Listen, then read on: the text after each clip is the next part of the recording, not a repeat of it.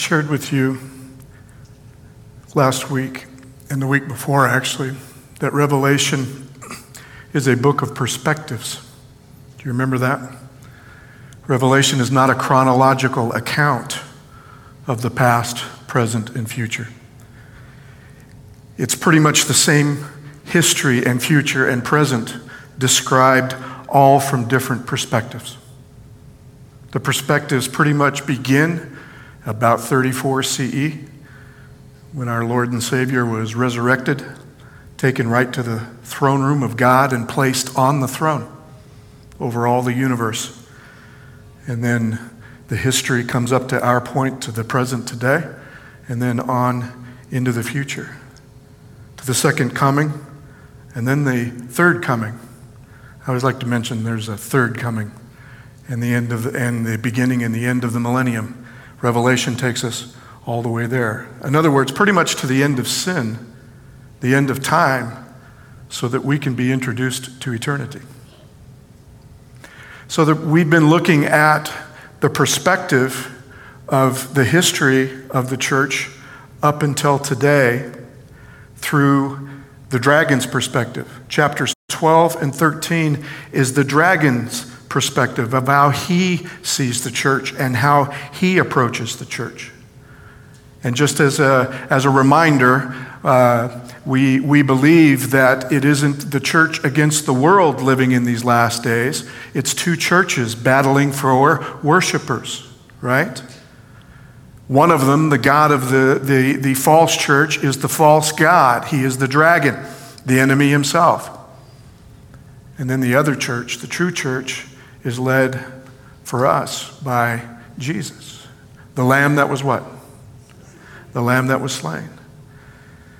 So chapters 12 and 13 is the dragon's approach, or the dragon's perspective on how he gets people to worship. And we came up to a particular point last Sabbath in Revelation 13 when the dragon put his team together.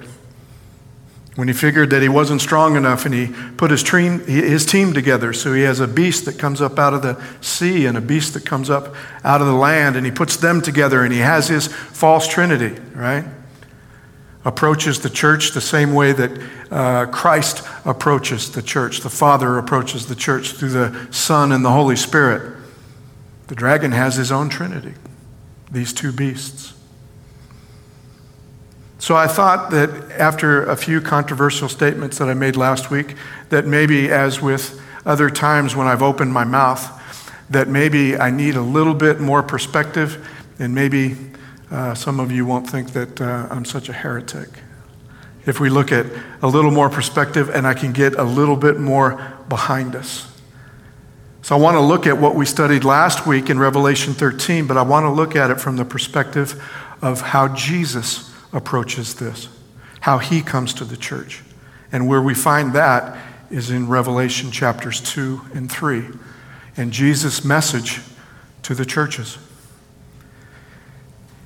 He begins in chapter 1 by saying this. John is speaking. He says, "I was in the Spirit on the Lord's day, and I heard behind me a loud voice like a trumpet, saying, 'Write in a book what you see and send it to the seven churches, to Ephesus, to Smyrna, to Pergamum, to Thyatira, to Sardis, to Philadelphia, and Laodicea.'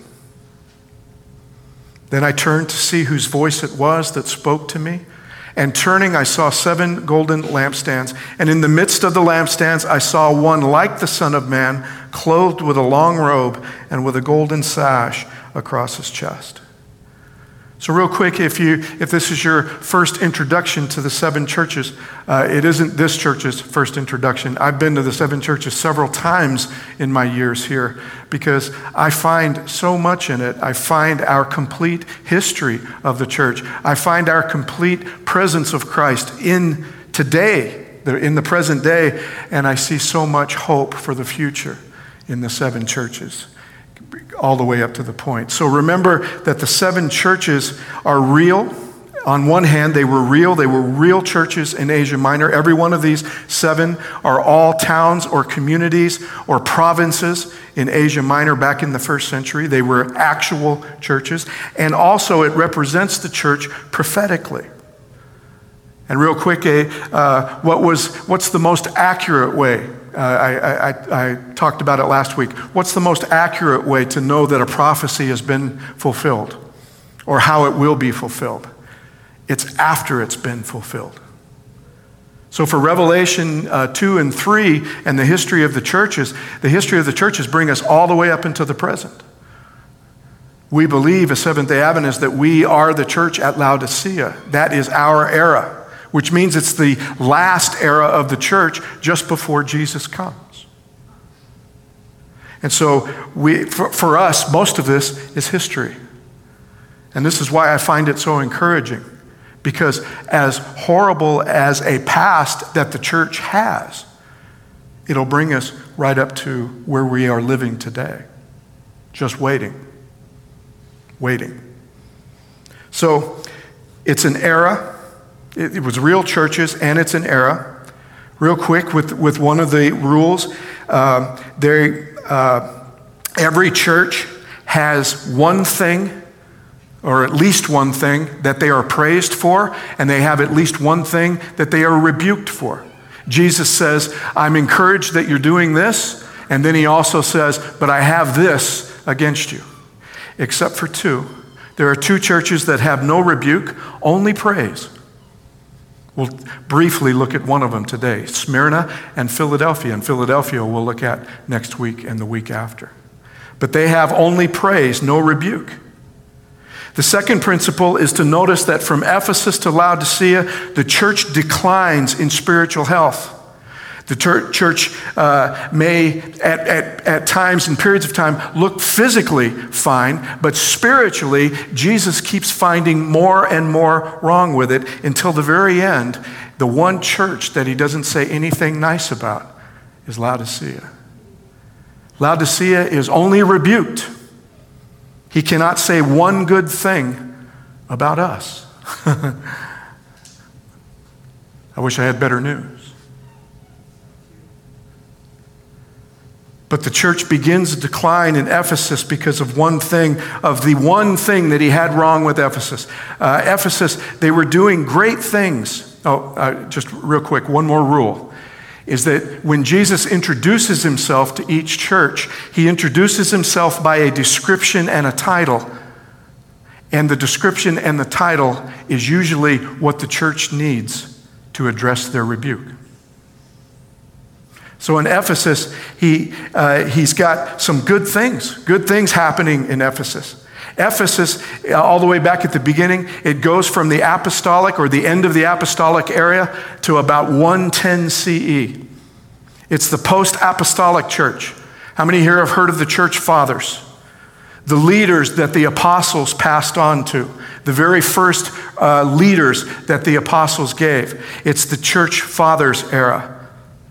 And it's the first time that the church has to deal with heresies. Think of this, a brand new church over the next almost 100 years. Imagine all of the things that it has to address. Because it's brand new. There's never been anything like this before. It's brand new, isn't it? And so all of a sudden now the fathers, they have to write, they have to begin to address heresies. They got to begin to lay out what is it we really believe. There is all kinds of things going on. Right now in prayer meeting, we're discussing at least one of them.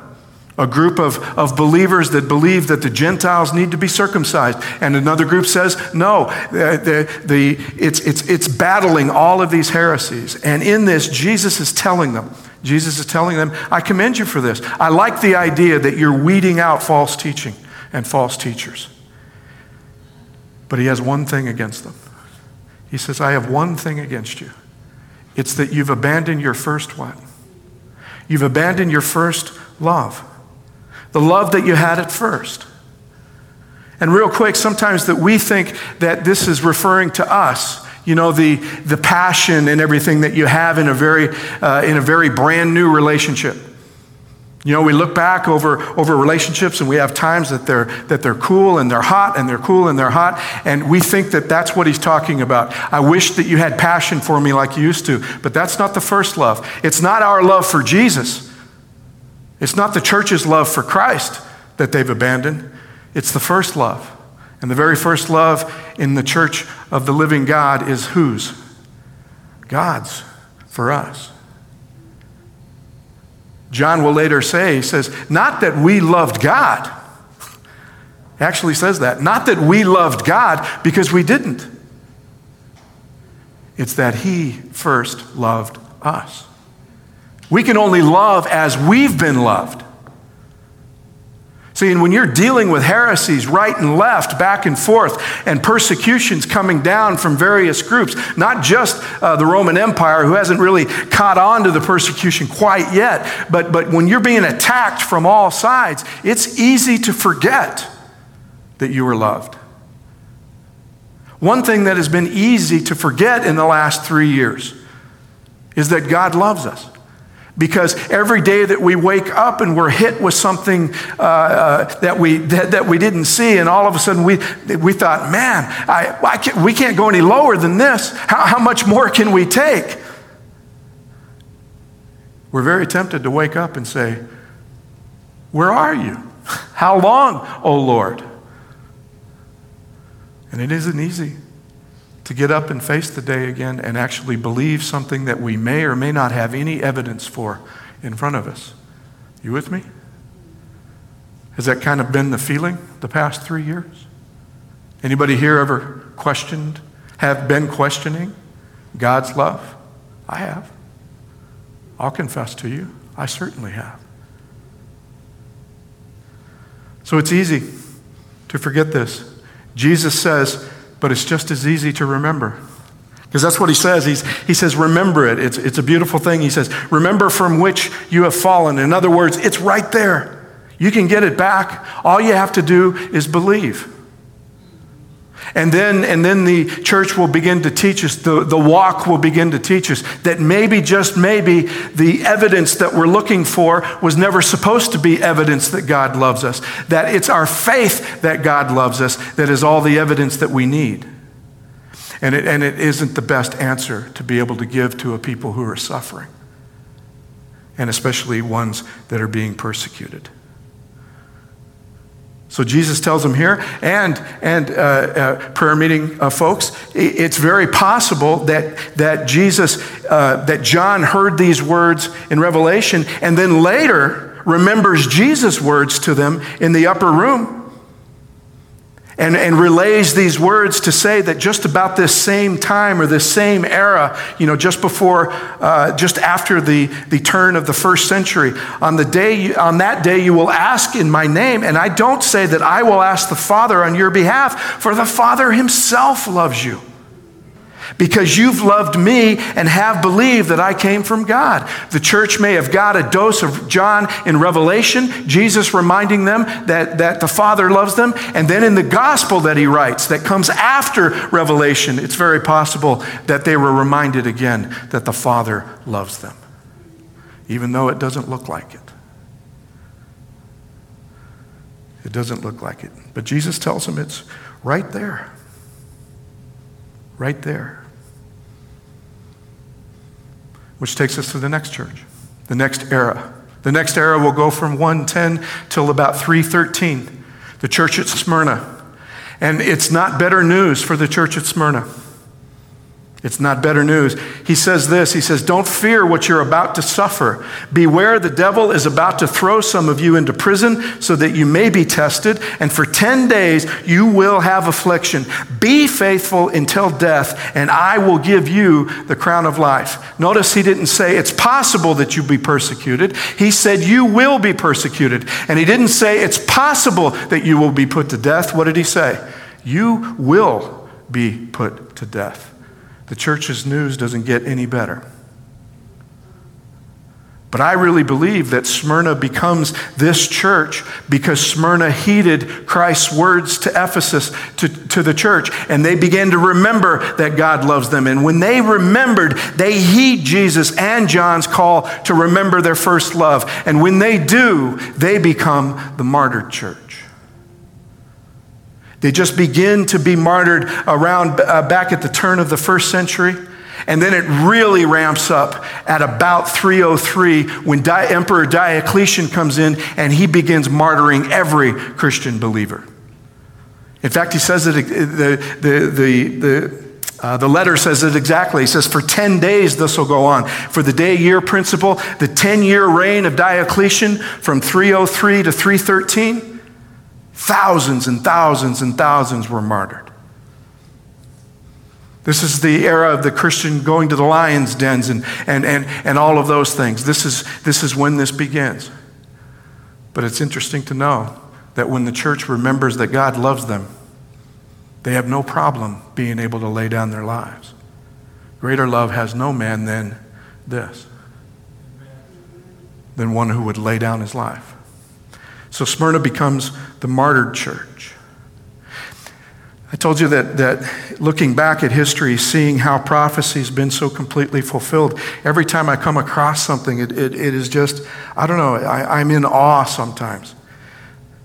But a few weeks ago, Nellie and I had to attend my mother-in-law, her mother's funeral. And my mother-in-law was devout Catholic, so we knew that she would have a Catholic service, and it was put on by a deacon. It wasn't the priest, it was a deacon. And I was fascinated to look into the diaconate in the Roman Catholic Church, the history of it. And it hasn't been very popular over the past century or two, but they're beginning to make their way into it. Back at a church that I had, I told you that I met one of these deacons. I didn't even know that they existed. So I was interested in just looking at the history, and I was looking at the history, and of course, the history begins with Scripture, talking about deacons and the letters to the church from Paul and Timothy and Stephen, and it adds up Scripture, and then it looks at the church's early history. And Polycarp, one of the bishops, one of those church fathers that I pointed you out, he was one of the ones that wrote in favor of the diaconate, of having deacons as part of the clergy. And I noticed and looked, and it said that Polycarp, after he wrote this, he was martyred in the middle of the first century. Guess which church he was a bishop of? Smyrna.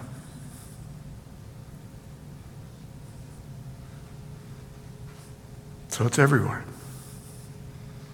So the era of persecution goes from 303 till about 313 when Diocletian ushers in this era of martyrdom. He ordered the edict that all Christian communities be dissolved. He demolished their churches. He burned all their books. And many were martyred. Many were enslaved. But remember, there also were revered saints killed by that decree. Saint Sebastian and being pierced with 100 arrows. Cecil and Agnes burned at the stake. And the very first bishop of Smyrna martyred also, even earlier than that. Now, it ends in 313, but did it just end? So now you have to remember all the way back to last week. I know it was a long time ago, but where did I say that this era of the beast being able to begin to be formed with its very first emperor that will begin to at least open up the way for Christianity to become the official religion of the empire? What year did that happen? 312. So the persecution just doesn't end. If you think that all of a sudden the empire just got magnanimous and said, you know what, we've killed enough people, let's just quit it. You think that's what happened? No, it ended for a reason. Constantine brings that end in. Rome didn't all of a sudden institute a policy of religious freedom and intolerance.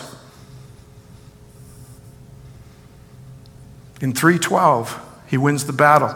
By 321, he issues the Edict of Constantine. and Christianity is now the official religion of the Roman Empire, it becomes civilly enforced throughout the empire. So now we're caught up. See where we are?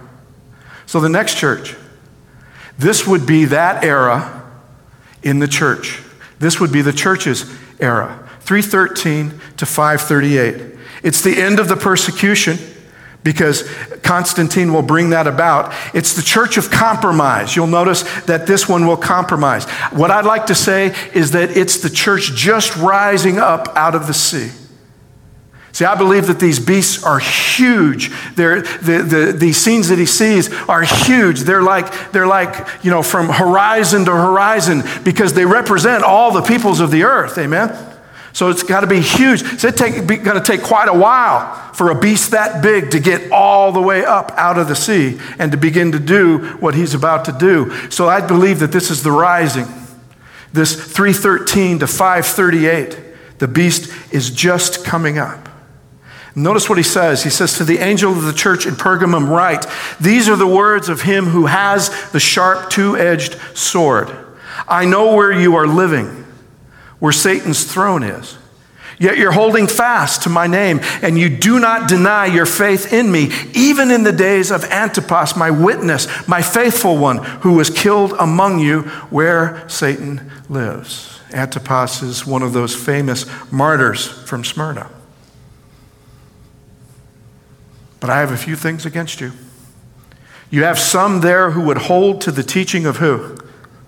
Of Balaam, who Balak to put a stumbling block before the people of Israel so that they would eat food sacrificed to idols and practice fornication.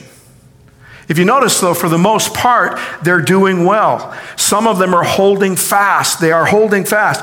But they have had some, just some, that begin to hold on to some false teachings. So looking at the Old Testament history of Balak and Balaam, you begin to get the idea of what the problem is. What's the nature of this compromise? Well, the teachings of Balaam. Balaam lived in modern Mesopotamia. When the king of Moab realizes he can't fight Israel, what he wants to do is he wants to find a prophet of Israel and try to get the prophet of Israel to curse them so that he could defeat them. And who does he find? He finds Balaam. Somebody who's willing to do just about a prophet of God, or claims he's a prophet of God, but I'll tell you, he'll do anything for money. Because he tells him, he goes, you know what, I probably won't be able to curse him. I probably won't. But, let's see what happens. And he takes the money. He does it 3 times. Moab, the king of Moab, keeps paying him. And every time when he gets to the end, he goes, no, can't curse him. I told you that I couldn't. That's Balaam. Balaam couldn't curse Israel. But he would, if you could, he say, allow them to be led astray. Balaam could allow them to be led astray. Here's the way Numbers puts it. While Israel remained at Shittim, the people began to play the harlot with the daughters of Moab, for they invited the people to the sacrifices of their gods. The people ate and bowed down to their gods. So look, sexual immorality and feasting with idols. By the way, it's easy to happen in Pergamum. Fast forward now to Pergamum. Fast forward to the 3rd and 4th, 4th, 5th, and 6th centuries of CE. Rome has fertility gods and practices. And by the way, don't Google fertility practices. You won't be able to get it out of your eyes. I can't even imagine it sitting in the sanctuary on Sabbath afternoon or Sabbath morning. You get what I'm saying? But fertility practices, fertility cults all over the place, temples. What Jesus is saying is the people in Pergamum are similar to Balaam. One thing a believer, a brand new believer, those of us living in the Roman Empire at the time, is that we had to contend then with Rome's civil religion. And throughout all of the provinces of Asia Minor where these fertility cults stood, one of the provisions was that you needed and I needed to participate in the worship of those fertility gods to ensure the fertility of the land around them. Those were enforced by law. Which, by the way, the Jerusalem Council didn't think was a very good idea for believers to do. So they told them not to. Abstain, they said, from sexual immorality. It was this kind of immorality that they were talking about. An enforced sexual practice in order to be able to worship a fertility god. Because that's what they believed brought rain and good crops and peace in the community. Everyone, no matter what they personally believed, had to participate in the civil religion.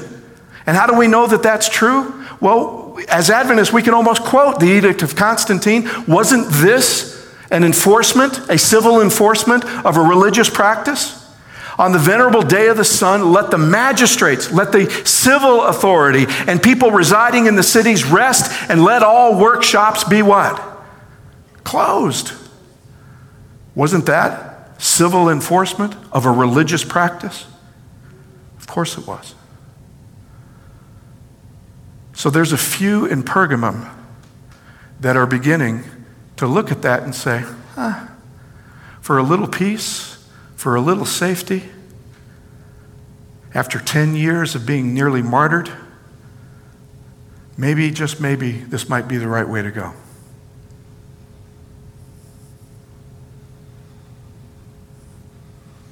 It isn't so much the practice, it's the civil authority for the practice. It's the enforcement. How is a civil religion enforced by the empire? Jesus comes to Pergamum. These are the words of the one who has the sharp, two-edged sword. How is Constantine enforcing this? By the what? By the sword. See, but Constantine has given the sword new power. I pointed out last week and last year when we studied it, he believes that the cross is now the power, or at least the power of the cross is now inside his sword. He believes now that he can enforce this worship of Jesus. This power, the cross has power to be able to do whatever it is he wants to do, and this is it. There's legend out there that he went looking for the 3 nails that held Jesus to the cross, and when he found them, when they were given to him, he molded them into the handle of his sword.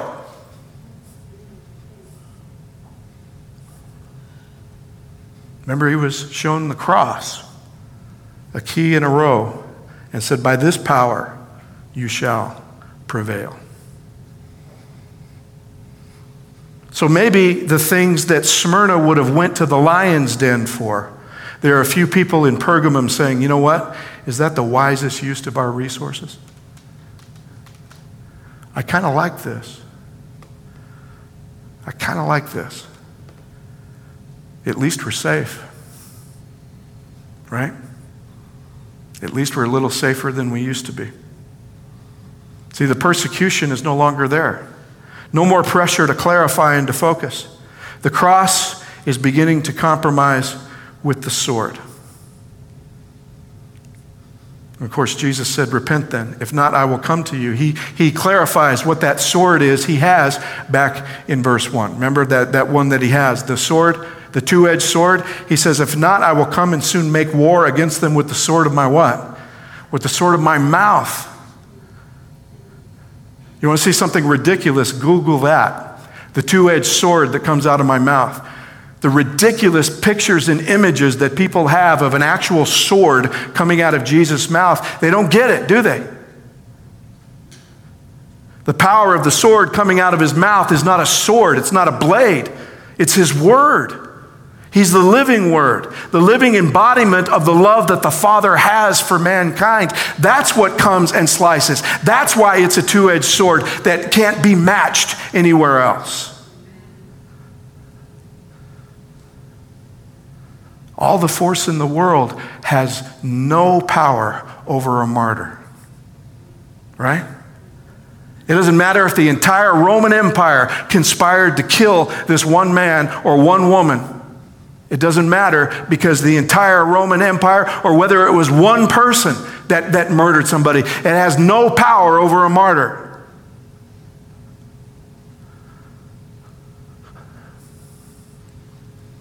Jesus had all of us and all the civil power in Jerusalem and all the power of the Roman Empire in Jerusalem. And did they win? No. That's what this sword is. So what the church needs is his what? Is his word. But the church is beginning to think, nope, I think what I might need is a force that might keep the martyrdom in check. So the church begins to compromise with this from 313 all the way to 538. And how did they do with that compromise? Did they defeat it? Well, welcome to the church at Thyatira.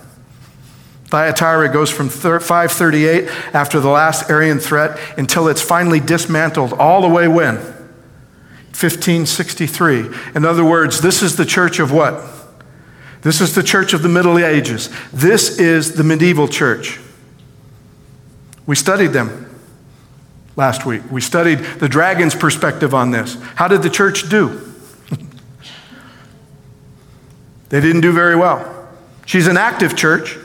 She's full of works and faith, and she's patient. She's active. She's improving. The angel of the church in Thyatira, these are the words of the Son of God, who has eyes like a flame of fire and whose feet are burnished bronze. In other words, Jesus comes as a source of what again? A source of light. His eyes, fire. His feet are even on fire. He comes back to the church as a source of light. Remember, back when the woman goes into the wilderness, she is the source of light of all the earth. He comes back to the dark ages, to the darkness of the medieval church as light again. I know your works, your love, faith, service, and patient endurance. I know that your last works are greater than the first. That's not bad, is it? Not bad. When we usually think of the medieval church or the church of the Middle Ages, that's not what we start with. The problem is that Thyatira has deteriorated further than Pergamum. The evil had come into Pergamum, and it was in just a few people, just a few members. But now the church, it permeates it. And what happened at Thyatira is that now it's the leaders that have compromised. And when leaders compromise, they then be able to enforce it now from the top down. And that's what's happened. I have this against you. You tolerate that woman Jezebel, who calls herself a prophet, is teaching and beguiling my servants to practice fornication, eat food sacrificed to idols. The whole church, because of the leadership. And if the leadership has the power, they're the ones that are beginning to enforce it through the church. So how'd they do with the compromise? They gave in, didn't they?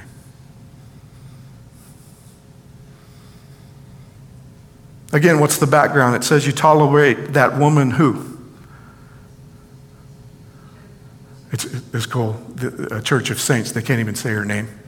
I like that. Can't even say her name. I won't give her any power. Pat said it, though. Jezebel.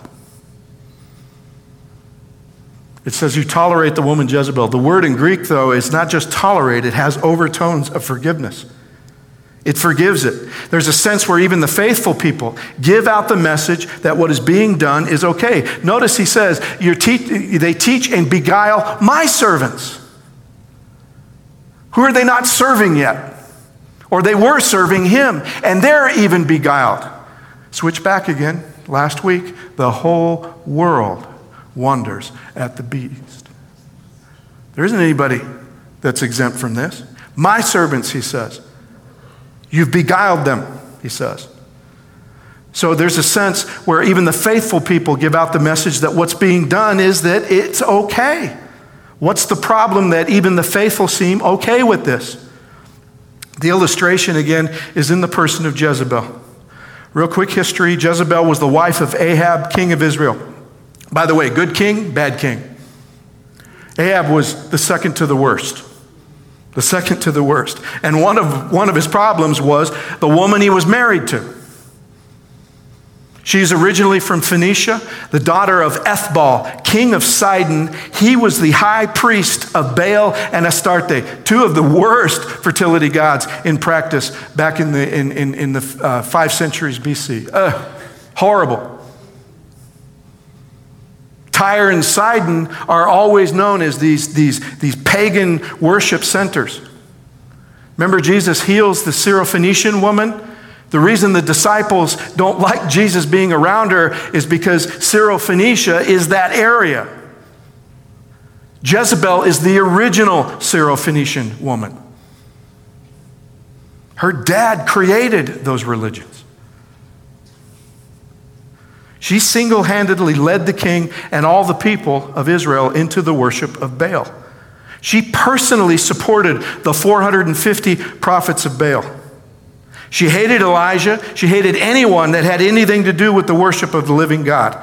She continues her influence for generations in the rule of her sons and her daughter Athaliah, all the way up through 2 Kings 8. You could take a look in 2 Kings chapter 8.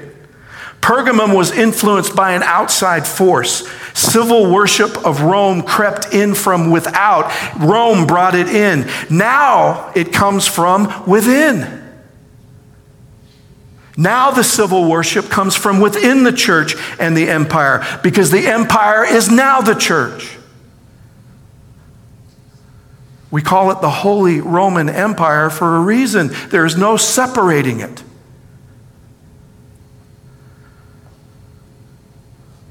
So it becomes from the manipulative dominance of a queen, somebody on the throne.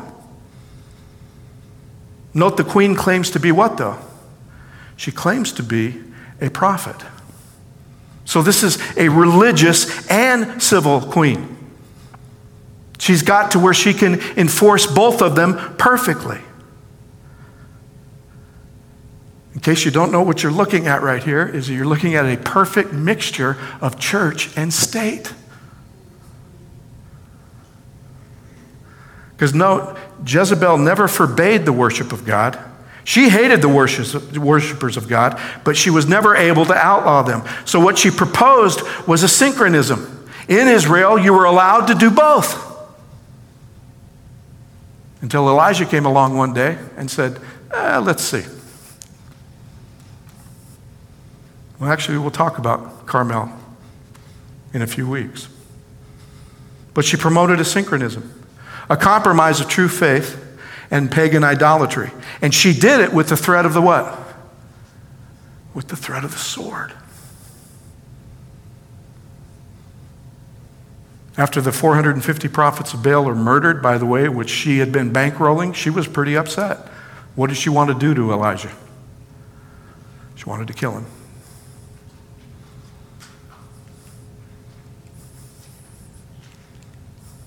So Ephesus, the post-apostolic church, dealing with heresies. It's easy to forget God's love. Smyrna remembers the martyrdom, Diocletian. It ends with Constantine. Constantine puts an end to the persecution because he now Christianizes the persecution. You with me? He now becomes the Christian persecutor.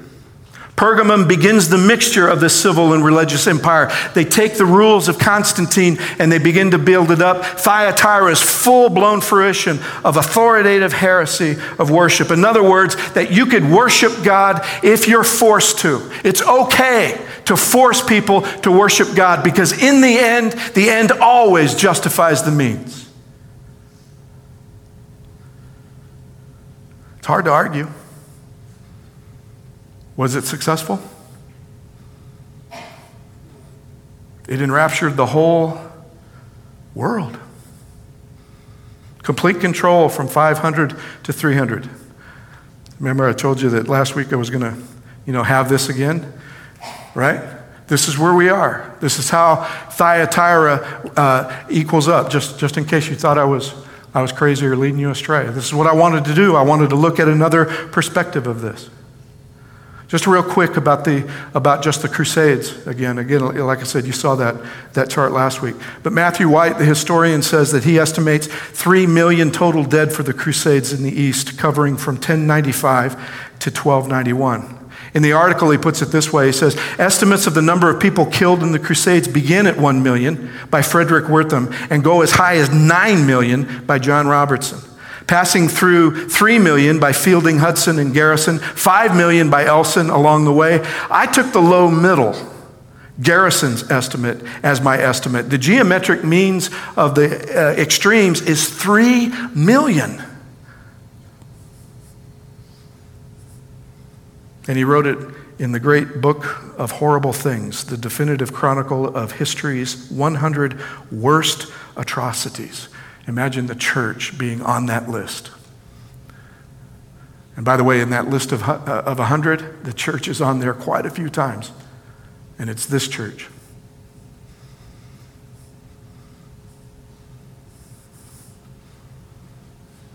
So you see now how the church's perspective now matches the dragon's. Who can what? Who can fight against it? It makes the earth and its inhabitants worship the first beast. By the way, by the time you get to 12, the whole world wandering after the beast, it's no longer the church of the Middle Ages, it's the church of the Middle Ages giving way to a brand new Protestant power. And that's what we'll look at next week. And it causes those who would not worship the image of the beast to be what? To be killed. So the two churches, two different gods, two different definitions of worship, two definitions of the sword. The civil is an actual military instrument, if you will. The church is supposed to have an illustrative or a prophetic version of the sword. It's his living word. It's his love lived out. Two definitions of the cross. Could it be made into a sword as an instrument of war? It was proven that it can. For 1,260 years it can, and even beyond after the 1,260 years. The second beast is going to get real creative in turning the cross into a sword. Or is it the ultimate symbol of martyrdom? That not even the whole world could keep Jesus in his grave. Doesn't matter how powerful it is, power has no power over a martyr. The true church, what makes this lamb worthy to sit on that throne is because he was what? It's the lamb that was slain. A God who was willing to martyr himself to be able to give you and I the opportunity to live. No matter what era we lived in. No matter what church we belong to. The church of the Lamb is the true power of the cross. The dragon's church, yeah, it looks good on the surface. He has two beasts. It looked just like the Trinity. He has a team. He has a church. He has a false Trinity. But this church's power is the power of the sword. They turn the cross into a sword, a weapon of offense.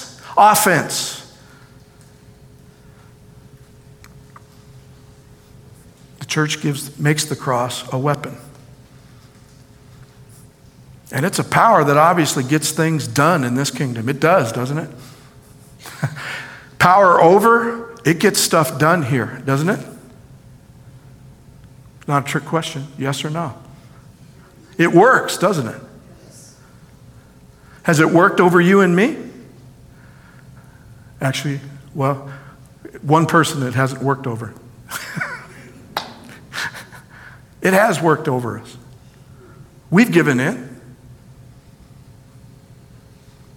In fact, in a lot of ways, some people are thinking that Laodicea just gives up. I am rich and have need of nothing. So we feel pretty good. Just because we're not using the actual sword, or we believe that we're not using the actual sword. But remember, the force is based on fear of the sword. So fear, love, there's one thing that love can't be based on. It can't be based on what? It can't be based on fear.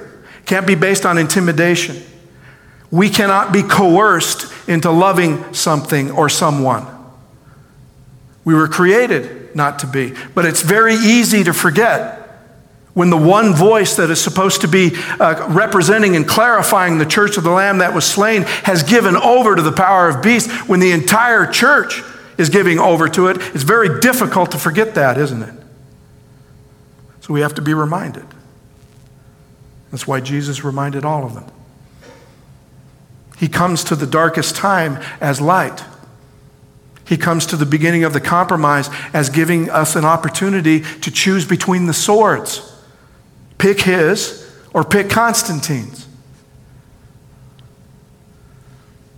The beautiful thing is that when John sees the entire history and future of the church, Jesus is still walking amongst it. And even in its worst period, in Laodicea, Jesus is actually, he's there. The church has locked him out. He's outside the door, but he's outside the door knocking. He's still with us.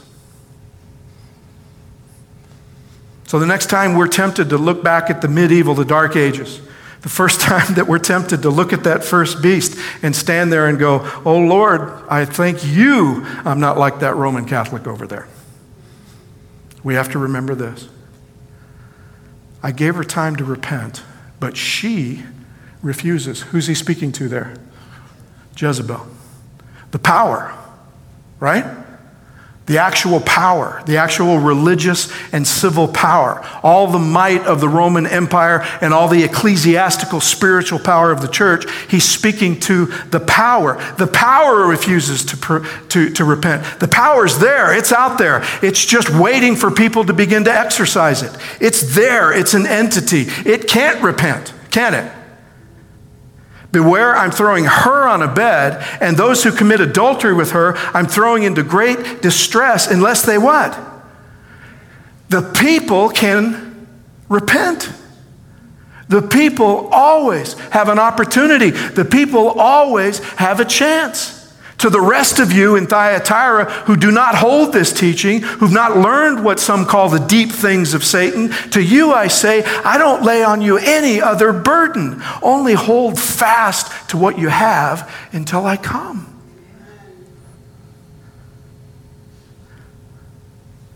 He gives the institution a chance to repent, but she will not. Everyone else, all the followers of the institution, all of the participators in the institution, he gives what? He gives a way out. Which, by the way, didn't he give you and I the same way out? We just don't live in that era anymore, do we?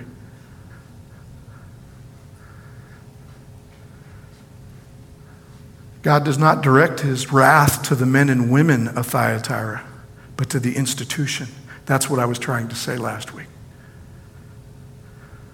The institution that has replaced God. Jezebel's got no chance, but her followers do. I would say this letter is clear. The institution, yes. The people, no. Notice Jesus comes as the one that outshines all false teaching. His eyes are a blazing fire. Even his feet are on fire like burnished bronze. He outshines all of the compromise. He outshines all of the false church.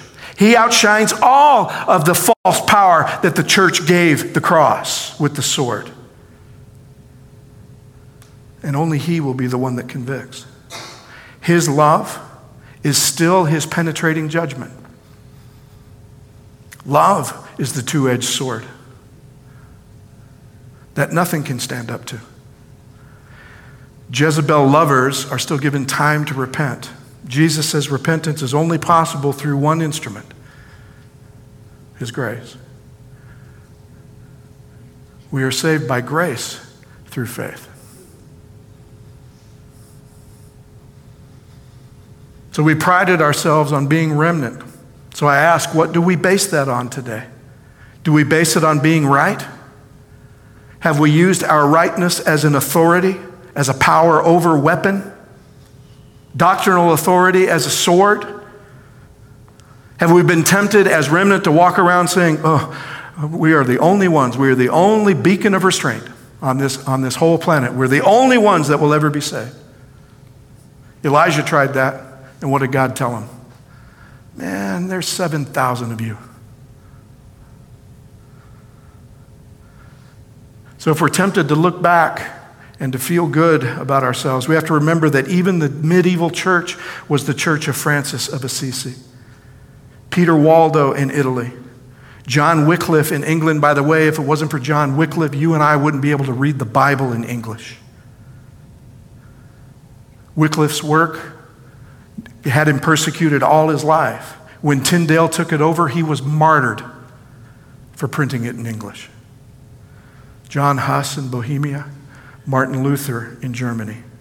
So let me ask you this, just a basic question as we look back at this time. Had the reformers attacked the people instead of the institutions, would the Reformation have continued? Would it have made it to us? Luther didn't attack the people. Luther walked down and tacked the 95 Theses on the door of the Wittenberg Chapel. He didn't follow Catholics around screaming at them for being part of the beast. Luther went after the what? The institution. He went after the power. We'll talk about that. And just to add to that, that's why I shared you my experience with that one local priest that I was friends with, and thanks to a church that decided they wanted to go after the people and not the institution, I no longer have a friend. Yeah. I have to confess, I hadn't seen him in a while either. I have a part in that, yes I do.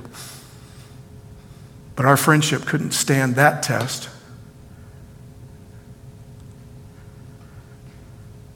So who's tempted to do so? The whole world wonders after it. Even John wondered after it when he saw it. Because remember, John is bridging the martyrdom church and the church that came before. John almost became 4 times a martyr himself. A little force, a little fear for a little safety, a little assurance to maybe look like we're winning. And why is it so attractive? Because that's exactly the God we would create in our own image. A God that says, love your neighbor as yourself, love your enemies also, and then begin to say, oh, well, maybe Jesus was speaking metaphorically then. Why? Because when we try to love our enemies, what happens? It doesn't work, does it? So we begin to make excuses. But a God that will let you be Christ when you want to be and let you be the dragon when you want to be, that's my kind of God. Sign me up. What do you mean I can't make myself out to be more righteous than somebody else? What do you mean I can't enforce my religious will on anyone else? The power of the sword is so intoxicating, and then mixing it with the power of the cross, it has the ability, and it has done it, and it is continuing to do it, to brainwash the entire world. But we proclaim Christ crucified, a stumbling block to that power, to Jews and a foolishness to Gentiles. See, it makes us forget that even that compromising prophet, even that prophet who we don't look at as a prophet because he compromised. Balak was not a true prophet of God. He wasn't an iffy prophet. He simply was not a true prophet of God. But even him, God gave a prophecy to be able to see the true God. He says, I see him, but not now. I behold him, but not near. A star shall come out of Jacob, and a scepter shall rise up out of Israel. It shall crush the borderlands of Moab and the territory of the Shethites. He was given a prophecy that becomes maybe the second or third most famous messianic prophecy in all the world. That compromising false prophet of God was one of the very first prophets to prophesy the coming of Christ. The 3 astronomers show up at Jesus' birth because of that prophecy right there. They had that. And I believe they had it because Daniel took it there. The last promise for all who remain, the last promise that will hold on, and that is love even when it looks like we're going to lose. That very last promise to Thyatira was, even as I also received authority from my Father, to the one who conquers, I will give him the morning star. And who is the morning star? It's him.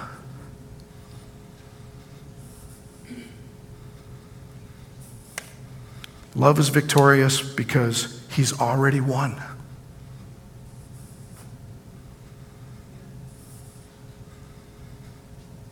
And that's why we're here. And he will remain victorious. And if you and I believe, we will too. I understand as well as anybody, I think, how intoxicating the power is. I've given into that power many, many, many times. The power of being right. George Knight said it's actually the sin of being right. Human beings are the only ones that can sin while trying to be right and good. But if we understand that and we know that, and we get up off the bed from her, we can come and he can give us the morning star. So I just wanted to look at what we looked at in Revelation 13 through another perspective, because I really need to do it again next week. Because I don't think that we can understand from Revelation 13 that second beast until we look at him here through the eyes of the church, through the eyes of Jesus first, and then maybe we can look at him through the eyes of the dragon. I'm tired of looking through the eyes of the dragon.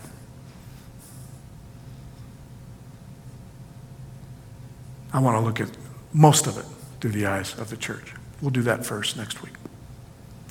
Thank you for holding on with me. I wish you all shalom.